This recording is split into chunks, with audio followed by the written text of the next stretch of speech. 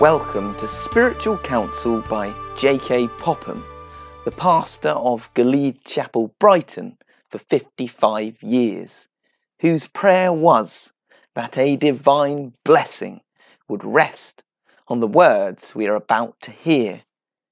So now we go back to 1934. The subject is rules of conduct. The enthusiasm of the public knew no bounds at the wedding of the King's youngest son, the Duke of Kent, and Princess Marina at Westminster Abbey.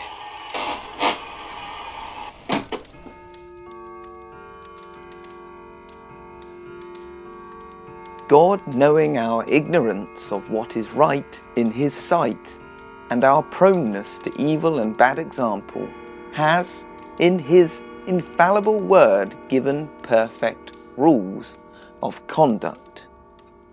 All such rules were written in the heart of Adam when he was created and placed in Eden.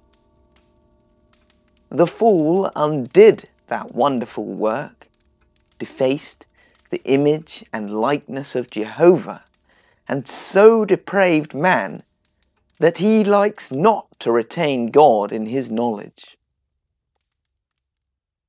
The testimony of Holy Scripture concerning man is that he has corrupted his way upon the earth. Bad example becomes a rule. It ensnares men. So when Israel entered the land of promise, they were forbidden intimacy with the surrounding nations, because thereby they would be seduced from the true, ordained worship of God. The need of divinely given rules by which our lives should be ordered is deeply seated in our fallen nature, with its constant tendency to follow evil examples and practices. Do not think yourselves capable of drawing up a perfect code of rules for yourselves. Wherewithal shall a young man cleanse his way? By taking heed thereto, according to thy word. In his great goodness and compassion, our Creator has given us in His Word the most perfect rules of conduct, both towards Himself and each other. Of several of the latter I am now to speak to you. They are abiding and will shine through all time as emanating from a God of truth, who is without iniquity, just and right.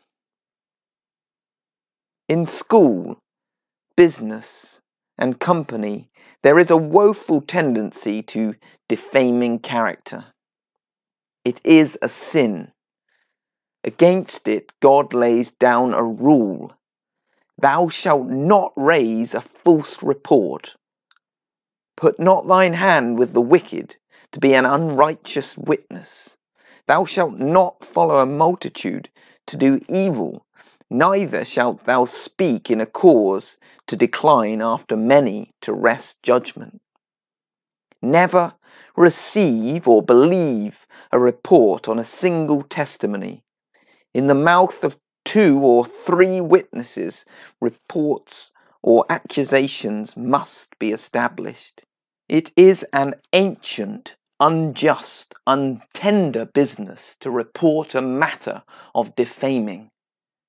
Occasions may come when you must speak to the hurt of some, but never do so on a single accusation.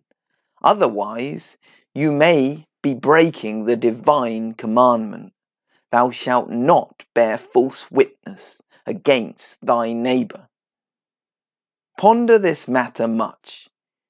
Your character may be beneficially affected if you do endeavour to ask God to set a watch upon your mouth and keep the door of your lips, to enable you to be tenderly careful of the character of people with whom you have dealings.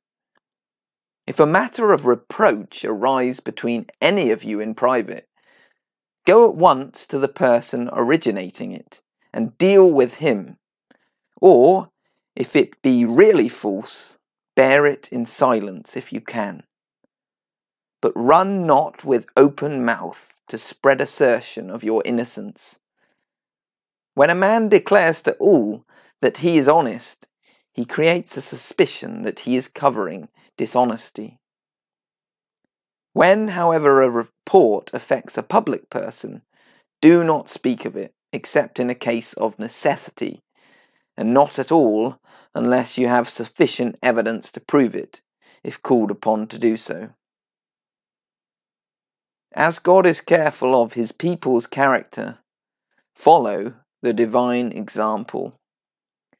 What tender care the Lord Jesus took of one who bore the same name as his betrayer. Judas saith unto him, not Iscariot. Mark this.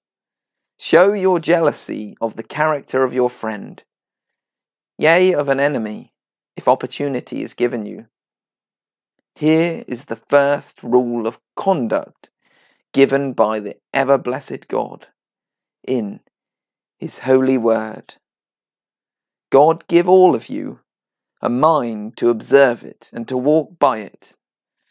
And, above all, may he bless you with grace to fear him and believe on his Son, Jesus Christ, which is eternal life.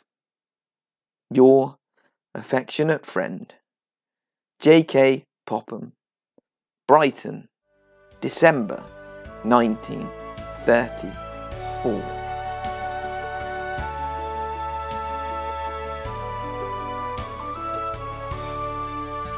Thanks for joining us today. Look out for the next episode in this series on the 1st of October, when we look at J.K. Popham's thoughts on Jeroboam's son, Abijah. Don't forget to like, follow, or subscribe to Spiritual Counsel and share it with your family and friends. That's all for today's episode. So until next time, goodbye.